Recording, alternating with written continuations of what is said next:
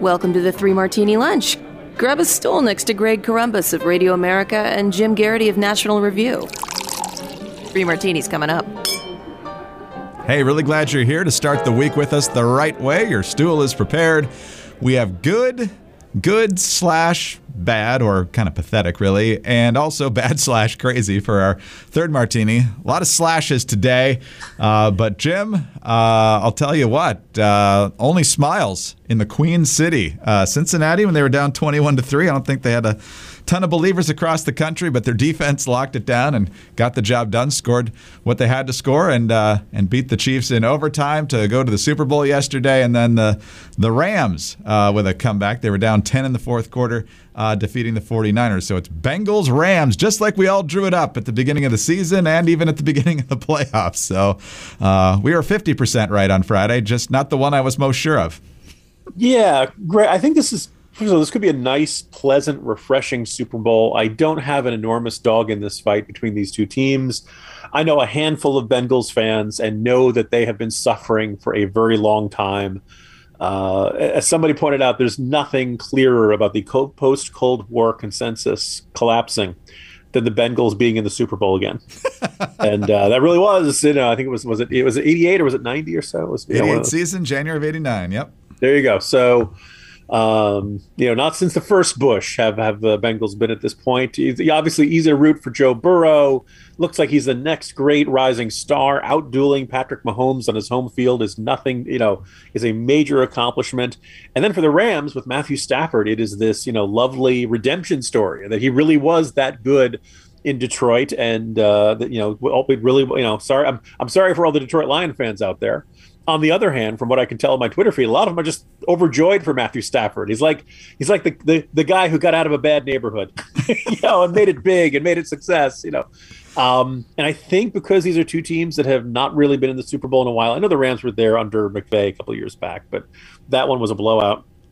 I think I don't know about, I'm sure if your team plays one of these teams twice a year, maybe you hate them, but I think most people don't have strong feelings about these guys. It's just gonna be a good game. And we've had such phenomenal games for the last 2 weeks in the playoffs. It's just, we just want to go and enjoy watching the game and hopefully have yet another closing minutes, heart-stopping thriller to put the cap on a season that's been pretty satisfying. There's no Belichick to hate. I noticed the Chiefs were starting to get into people were starting to resent them and Mahomes. And maybe I blame the State Farm commercials. I don't know. Aaron Rodgers had become the villain of everybody for his vaccination stance. So they're really, these are two relatively fresh teams and kind of exciting. And we'll see how things go. Well, Jim, on Saturday, and we aren't just going to talk about sports. I think Jim had flipped over a couple of cars in his neighborhood celebration that Tom Brady had retired, and then we found out that he hasn't officially retired. So, Jim, I hope you've survived the emotional roller coaster. Although, yeah, if you hear pain in my voice, it's that I pulled muscles putting the cars back.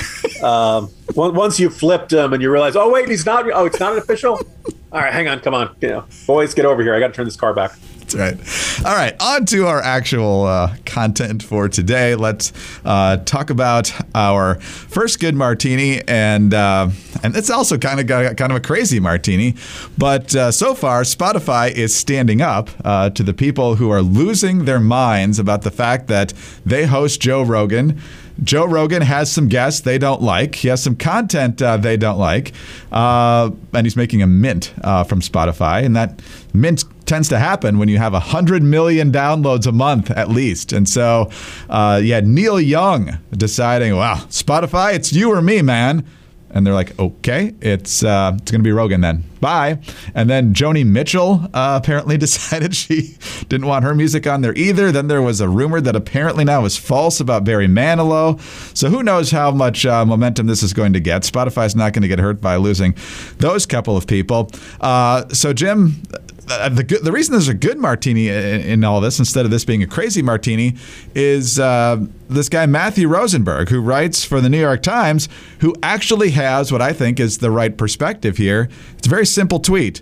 Joe Rogan is what he is. We in the media might want to spend more time thinking about why so many people trust him instead of us. So some actual awareness from inside the halls of the New York Times about, instead of trying to everybody light their hair on fire and burn down Spotify if they don't fire Joe Rogan, which I don't think is going to happen, trying to figure out why people trust him more than the mainstream media, which I believe, Jim, is still among the least trusted institutions in our country. And there's a lot of institutions people don't trust, so that's quite an achievement.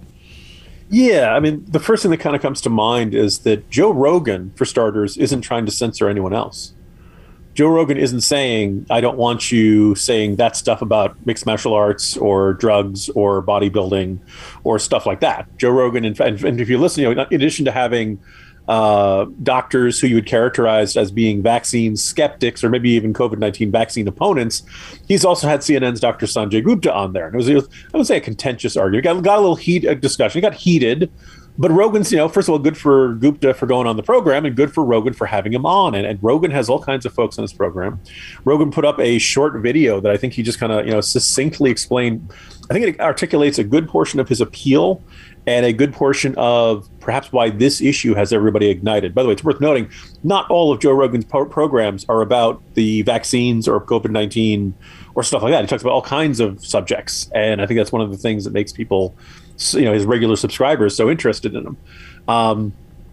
But he makes this point in this short video, and if you don't mind me quoting him for a short stretch here. The problem I have with the term disinformation, especially today, is that many of the things we thought of as misinformation a short while ago are now accepted as fact. For instance, 8 months ago, if you said if you get vaccinated, you can still catch COVID and you can still spread COVID, you would be removed from social media. They would ban you from certain platforms. Now, that's accepted as fact. Now, if you said, I don't think cloth masks work, you would be banned from social media. Now, that's openly and repeatedly stated on CNN. If you said, I think it's possible that COVID-19 came from a lab, you would be banned from any social media platforms. And now that's on the cover of Newsweek. By the way, I think he meant New York Magazine. Or maybe some other magazine coming soon to a newsstand near you. All of these theories at one point in time were banned, were openly discussed by those two men that I had in my podcast, and have been accused of dangerous misinformation. And I think here is where Rogan really kind of blows up this caricature of him that has been painted by his critics. That idea that I think they're really trying to run like an Alex Jones playbook against a guy who's really not Alex Jones, right? He says, I don't know if they're right. I don't know because I'm not a doctor. I'm not a scientist. I'm just a person who sits down and talks to people and has conversations with them. Do I get things wrong? Absolutely. I get things wrong, but I try to correct them. Whenever I get things wrong, I try to correct them because I'm interested in telling the truth. Greg, that should be the attitude of everybody in media, right? I mean, look, everybody's a human being. Everybody's going to make mistakes. If you're a journalist, your job is to try to get the story right. Try really hard. It's considered a big no-no, a big mistake you do. But you're a human being. You're going to get something wrong. If you quickly make a correction, that restores faith. That restores trust, right? And so everything I just laid out in this little monologue he put out. This guy is supposed to be a dangerous megalomaniac who's indoctrinating people into this, hardline ideology. Megalomaniacs don't often say, hey, I make mistakes. They're not big. The people who are trying to brainwash you don't often say, yeah, sometimes I get things wrong. That kind of humility really undermines this whole argument against Rogan. And there's just this huge leap from, Joe Rogan, you're wrong on that. You shouldn't say that. There's nothing wrong with that. Well, it's a big step from there to Joe Rogan, you shouldn't have a podcast. And Spotify, you have an obligation to take down his podcast. You are not allowed to have an audience. You're not allowed to say those things. We need to put economic pressure on you not to say that. Now all of a sudden we're in a different category. Now all of a sudden we're in a thing where, no, you're wrong. And I believe that my information, my facts, my stuff that I can point to and verify, that's a story. At some point, the left basically doesn't believe that truth can dispel lies. Doesn't believe that, good information can dispel bad information. And because of that, they think people have to be, quote unquote, protected from bad information, or they prefer to call it misinformation or disinformation, by these authority figures. Either the government has to come in and do it, or pressured upon big, tech platforms like Spotify or YouTube or Facebook or Twitter or things like that. They need to protect you from these bad thoughts because you could end up coming to bad conclusions. And it's, just utterly infuriating. It's good to see the New York Times reporter asking that question. I think the replies to it indicated it's going to be a long, long time before they actually engage in any serious introspection. But so far, Joe Rogan is still on Spotify, and that's good news. Yeah, no, that's absolutely right. And you're right about the comments to Matt Rosenberg's tweet as well. One says, stop. Just another form of normalizing bigotry and foolishness. You should instead ask those people why they embrace bigotry and foolishness. And so on and on it goes. Because, Twitter, it's really in the replies and comments where the most good is done in bridging divides and bringing foolishness. Okay. We need to come down on someone for foolishness, because everything in your media diet would clear that path, that litmus test of foolishness. Okay, got it. Exactly, and it's also, I think, the freak out. Obviously, is you've got mainstream outlets who can't even get a fraction of the audience that Joe Rogan does. Somebody was pointing out that Joe Rogan gets 100 million, and Jim Acosta, even in primetime, gets 500,000. So, I mean, that's a pretty big disparity right there. And so they don't like losing control of the narrative. They don't like information getting out there that they've decided for some reason should not be out there. And so that Greg, is that people marks nervous. On my back, Jim Acosta? Yes. The guy who said, yes, I covered Trump and I have the marks on my back to show for it. Now, maybe he feels like he's been run over. Like, I don't know exactly where he's going with that metaphor, but the first thing that comes to mind is whipping. The first thing that comes to mind is lashing at him. I'm sure it sucked to be, the CNN correspondent at Trump events. I'm sure he got called lots of nasty names. I'm sure he gets hate mail. I'm sure he gets nasty replies to him on Twitter and stuff like that. But you know what? That's not being lashed, Jim Acosta. Get over yourself, drama queen. Okay.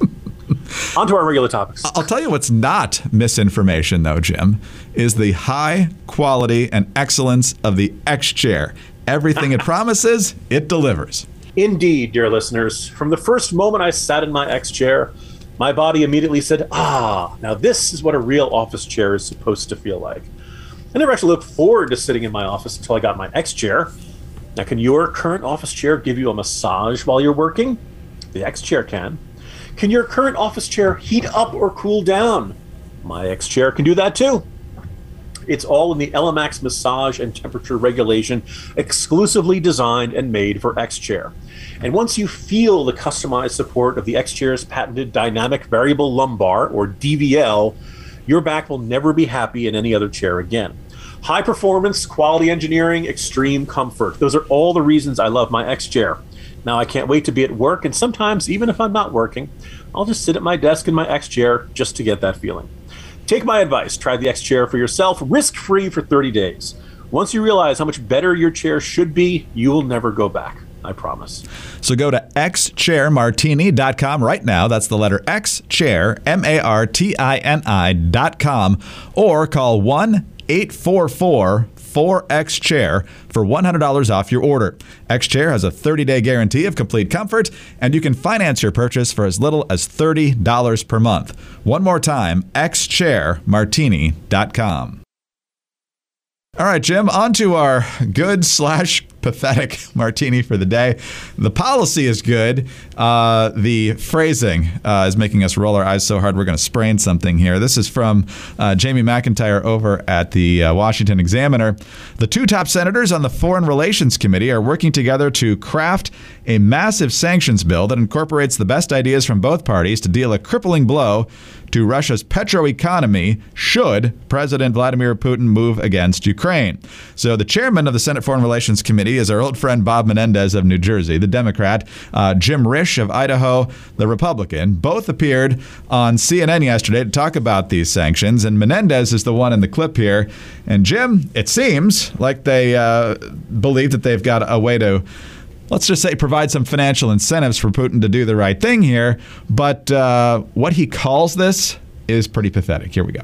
And so what I would say is what we are devising, building upon the legislation that both Senator Risch wrote independently and I wrote, which I call the mother of all sanctions, it's to include a variety of elements, massive sanctions against the most significant Russian banks, crippling to their economy, meaningful in terms of consequences to the average Russian and their accounts and pensions, more lethal assistance to Ukraine. Well, if it comes to that, hopefully that would be a successful deterrent, or at least inflict a whole lot of pain on Putin and his fellow oligarchs. But Jim, the mother of all sanctions, it of course harkens back to Saddam Hussein promising the mother of all battles and obviously not delivering in 1991 in the Gulf War. Then F. Lee Bailey promised the mother of all cross-examinations on Mark Furman. I mean, OJ got off, so I guess it was successful in some ways. Mother of all bombs, of course, is my favorite. That seemed to be a fairly effective weapon of war, but it's a pretty tired phrase that ought to be retired at this point, I think. I was going to say, when I first saw that, I was like, oh, here we go, another 20-something millennial. Actually, I guess they're Generation Z at that point. Another generation who doesn't know history, doesn't understand what that phrase is, and doesn't understand that the mother of all battles did not turn out that well for Saddam Hussein. I guess you could make an argument, F. Lee Bailey, the cross-examination of Furman, did turn out pretty well for the defense team for O.J. Simpson. But Senator Menendez knows what he's talking about. Like he's old enough, he's smart enough. And look, you and I have given him a lot of grief, deservedly so. But on this one, we think he's right. The policy is pretty good, and basically, there's probably not a sanction you could throw at Putin or Russia that is a bad idea right now. The only thing I think you think about, words and phrases that have a particular origin. I'm sure at some point you could probably find me using the phrase, drank the Kool-Aid, right? Now, it all comes from Jim Jones and Jonestown. And if you've ever really read or watched a documentary on that stuff, that's some really horrific stuff. Mass suicides and kids being encouraged to drink something that's going to kill themselves. Like that's horrible, horrible stuff. And once you hear that, you're like, maybe I don't want to use that metaphor anymore. It's a little too serious, a little too dark, not something you can, scoff at or something like that. And there are other things that are just kind of fascinating that strike me as common knowledge or the sort of thing that a well-read person would recognize. Oh, that's where that's from. And they don't recognize it. My favorite example of this came years and years ago, Greg, and I still give my friends grief about this. I made a reference to Idi Amin eating people. Oh, yeah. And this is for those who've seen the film The Last King of Scotland. Idi Amin was this dictator out in I think it was Uganda. Uganda, right? Out, and he ate people. He was a cannibal. He was a maniac. He would cut off that. It would, every story you could ever imagine of some maniacal dictator losing his marbles and doing terrible things to people pretty much was true in the case of Idi Amin. And yes, for the sort of detail that our listeners would appreciate, Idi Amin is one of the bad guys that Frank Drebin beats up in the opening scene of The Naked Gun. But by the 80s and 90s, I guess people had not until The Last King of Scotland came out, people had kind of forgotten who Idi Amin was and that he had done such sort of terrible. So I made this that restaurant had the worst food since the buffet at Idi Amin's house. Nobody got the joke. Nobody understood what this was. So I ended up giving them real grief about not being. And these are people who are international affairs majors. These are really smart people, some of whom who now work for the State Department, who had not heard of Idi Amin. So so it's kind of fascinating the things that are considered common knowledge. And Menendez must know that when you say the mother of all blanks, it is a reference to a statement from Saddam Hussein, which besides being a memorable phrase, was a spectacularly inaccurate phrase or a sign that, in the end, the Iraqi army, we all remember the images of the highway of death. It did not go out very well for the Iraqi army at all. So, probably not the metaphor I would have chosen with. Good for you on the policy, Senator Menendez. Talk to your communications guy. There's got to be a better way to describe these policies than that. Yes, I would think so. All right. Well, as you're waiting to come up with a better catchphrase for your legislation, usually nowadays you've got a tortured acronym to be the title of your legislation that doesn't even necessarily really cover what you're talking about, but the acronym's really cool, so you keep that. But while you're trying to figure that out, and all the interns and the low-level staffers who you don't pay anything try to figure out all the catchphrases, give them some My Pillows. Pillows, sheets, towels, slippers, the whole 9 yards. And right now, you can get a fantastic deal on the Giza Dream Sheets. I absolutely love the Dream Sheets. They're the best sheets we have. Every time it's time to wash them, as soon as they come out of the dryer, put them right back on. Best sheets that we have. Absolutely love them. You're not going to want to sleep on anything else. And for a limited time, you can get this, 60% off any Giza Dream Sheets with a price as low as $39.99. Now, the Giza Dream Sheets are made from the world's best cotton, which is grown only in a region between the Sahara Desert, the Mediterranean Sea, and the Nile River. The long staple cotton makes these sheets ultra soft and breathable. The sateen weave gives a luxurious finish. The sheets are available in a variety of colors and sizes. They're machine washable, and they come with a 60-day money-back guarantee and a 1-year limited warranty. There's a 4-inch hem on the flat sheet and the pillowcases, and the fitted sheet has fully enclosed elastic hems with deep pockets. High quality stuff, and now at a fantastic discount. So save 60% right now with the Giza Dream Sheets flash sale. Go to mypillow.com, then click on the Radio Listeners Square, and when you're at that Radio Listeners Square, use the promo code Martini at checkout. Or call 800-874-0104 to get the Giza Dream Sheets for as low as $39.99. You'll also find deep discounts on all MyPillow products, including the MyPillow mattress topper, MyPillow towel sets, and so much more. These will be gone in a flash. That's why they call it a flash sale. So head to mypillow.com, promo code Martini, or call 800-874-0104. Sleep better with mypillow.com.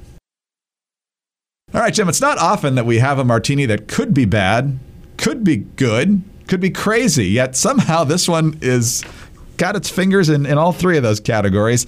Xavier Becerra is the Secretary of Health and Human Services. That's a bad thing. We talked about him not being at all qualified for that job. He was a congressman, one of Pelosi's lieutenants, and then he became Attorney General of California, and then somehow that translated into him being qualified to run the Department of Health and Human Services.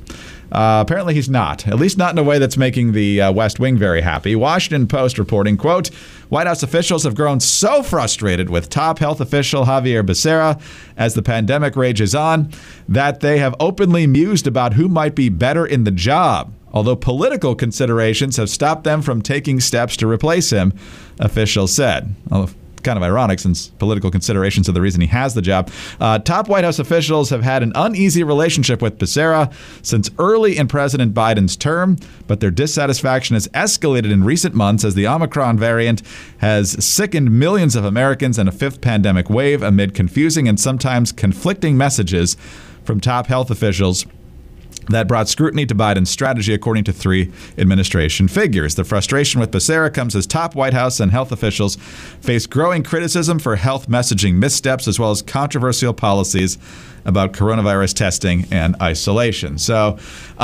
Jim, we said, filling this cabinet under criteria other than who would be really good at doing this job has not turned out well for this administration. They got a lot of problems, and some of them are due to the fact that they pick people due to race, sex, orientation, and other things instead of, hey, who'd be really good at this job would be this person. Yeah, I mean, when Biden named a lot of his cabinet folks, a lot of them were the sort of figures you'd expect to be in the cabinet.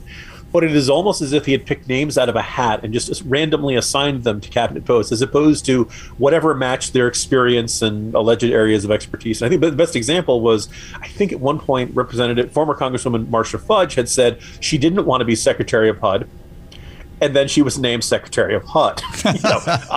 Susan Rice becoming domestic policy advisor after spending her whole career in foreign policy. It was a really weird selection of folks. And in the case of Xavier Becerra, he'd been California Attorney General. He'd filed a bunch of lawsuits about abortion.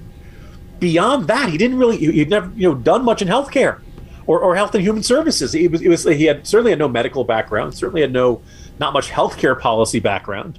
As much as I would have opposed him, he would at least on paper have been a more suitable. His life experience would have fit better at the Department of Justice, even than it is at HHS, even though I can hear listeners saying, oh, dear God, don't put Xavier Becerra anywhere near the Department of Justice. Exactly. But you're just kind of looking at this. I went back and I checked, and I just put up a corner post on this. Like everybody, certainly everybody on the right, and it was not that hard to find some folks who were not on the right. I don't know if you're going to say center or left, who basically looked at this like, Becerra really doesn't fit the profile of the kind of person you'd want to run at HHS. And even if you want to say, okay, it's an ideological, conservatives don't like him because he's an ardent pro-abortion guy and he's fought pro-lifers over everything. And even if you want to put all that stuff aside, the California Attorney General's office, it's not small, but it's certainly nowhere near as large as the Department of Health and Human Services, which effectively runs the entire healthcare system, or at least regulates the entire healthcare system of the entire country. Meaning that this was a much bigger job and a much bigger managerial job than he was. And oh, by the way, this wasn't just any old ordinary time. Maybe Becerra could have learned on the job better in an ordinary, but we're doing this in the middle of a pandemic, and that's what the focus of this big Washington Post story is that, boy, this on paper you see these just confusing messaging from the CDC doesn't necessarily match up with what Fauci is saying in his interviews. FDA is taking forever to approve certain things, and they change the guidance on who should get a booster. All of this stuff. Everybody in that group reports to Xavier Becerra. On paper, he should be the guy who's coordinating all this.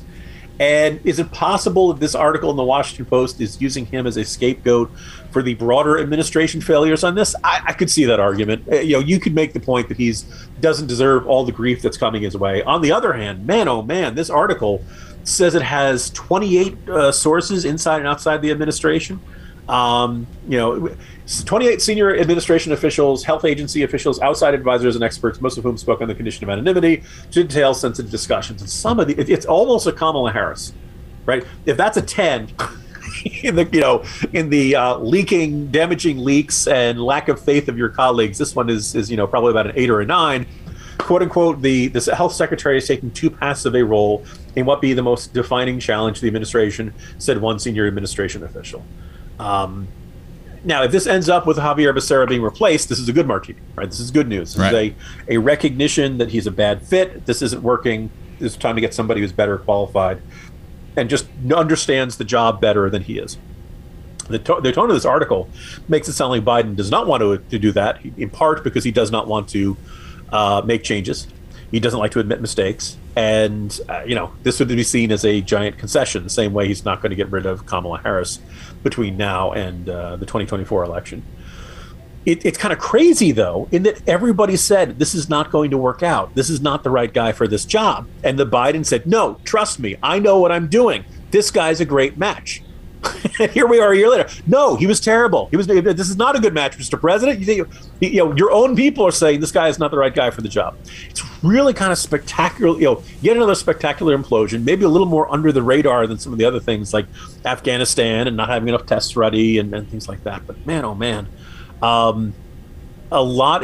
Everyone's okay. All right, perfect metaphor as we head into Super Bowl weekend 2 weeks from now. Greg, way back in the mid to late 90s, Rich Kotite, arguably the worst coach in NFL history. Adam Gase can give him a good run for his money. Rich Kotite said that the New York Jets were going to run a double tight end offense as their standard. Now, for those who don't follow football, the double tight end, you'd use it in special, circumstances, probably for running downs or something. Very few teams were going to use a double tight end as their standard set. And, the reaction of the New York media was rather skeptical. Wait, why? Nobody does that anymore. What are you talking about? And Richie Kotite said, we're going to surprise some people. You wait and see.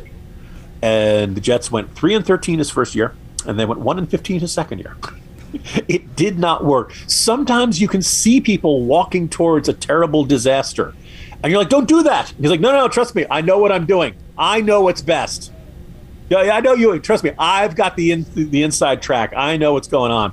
And then they fall flat on their face. And that's kind of what we're seeing with President Biden. Although I guess, Greg, at this point, it's starting to seem kind of habitual, doesn't it? Wow. I'm going to start seeing Joe Biden, Rich Kotite memes, apparently, after all this now. I wonder if this goes back to the Biden-Harris feud, though, because, Becerra is kind of a Harris guy. He followed her as Attorney General of California.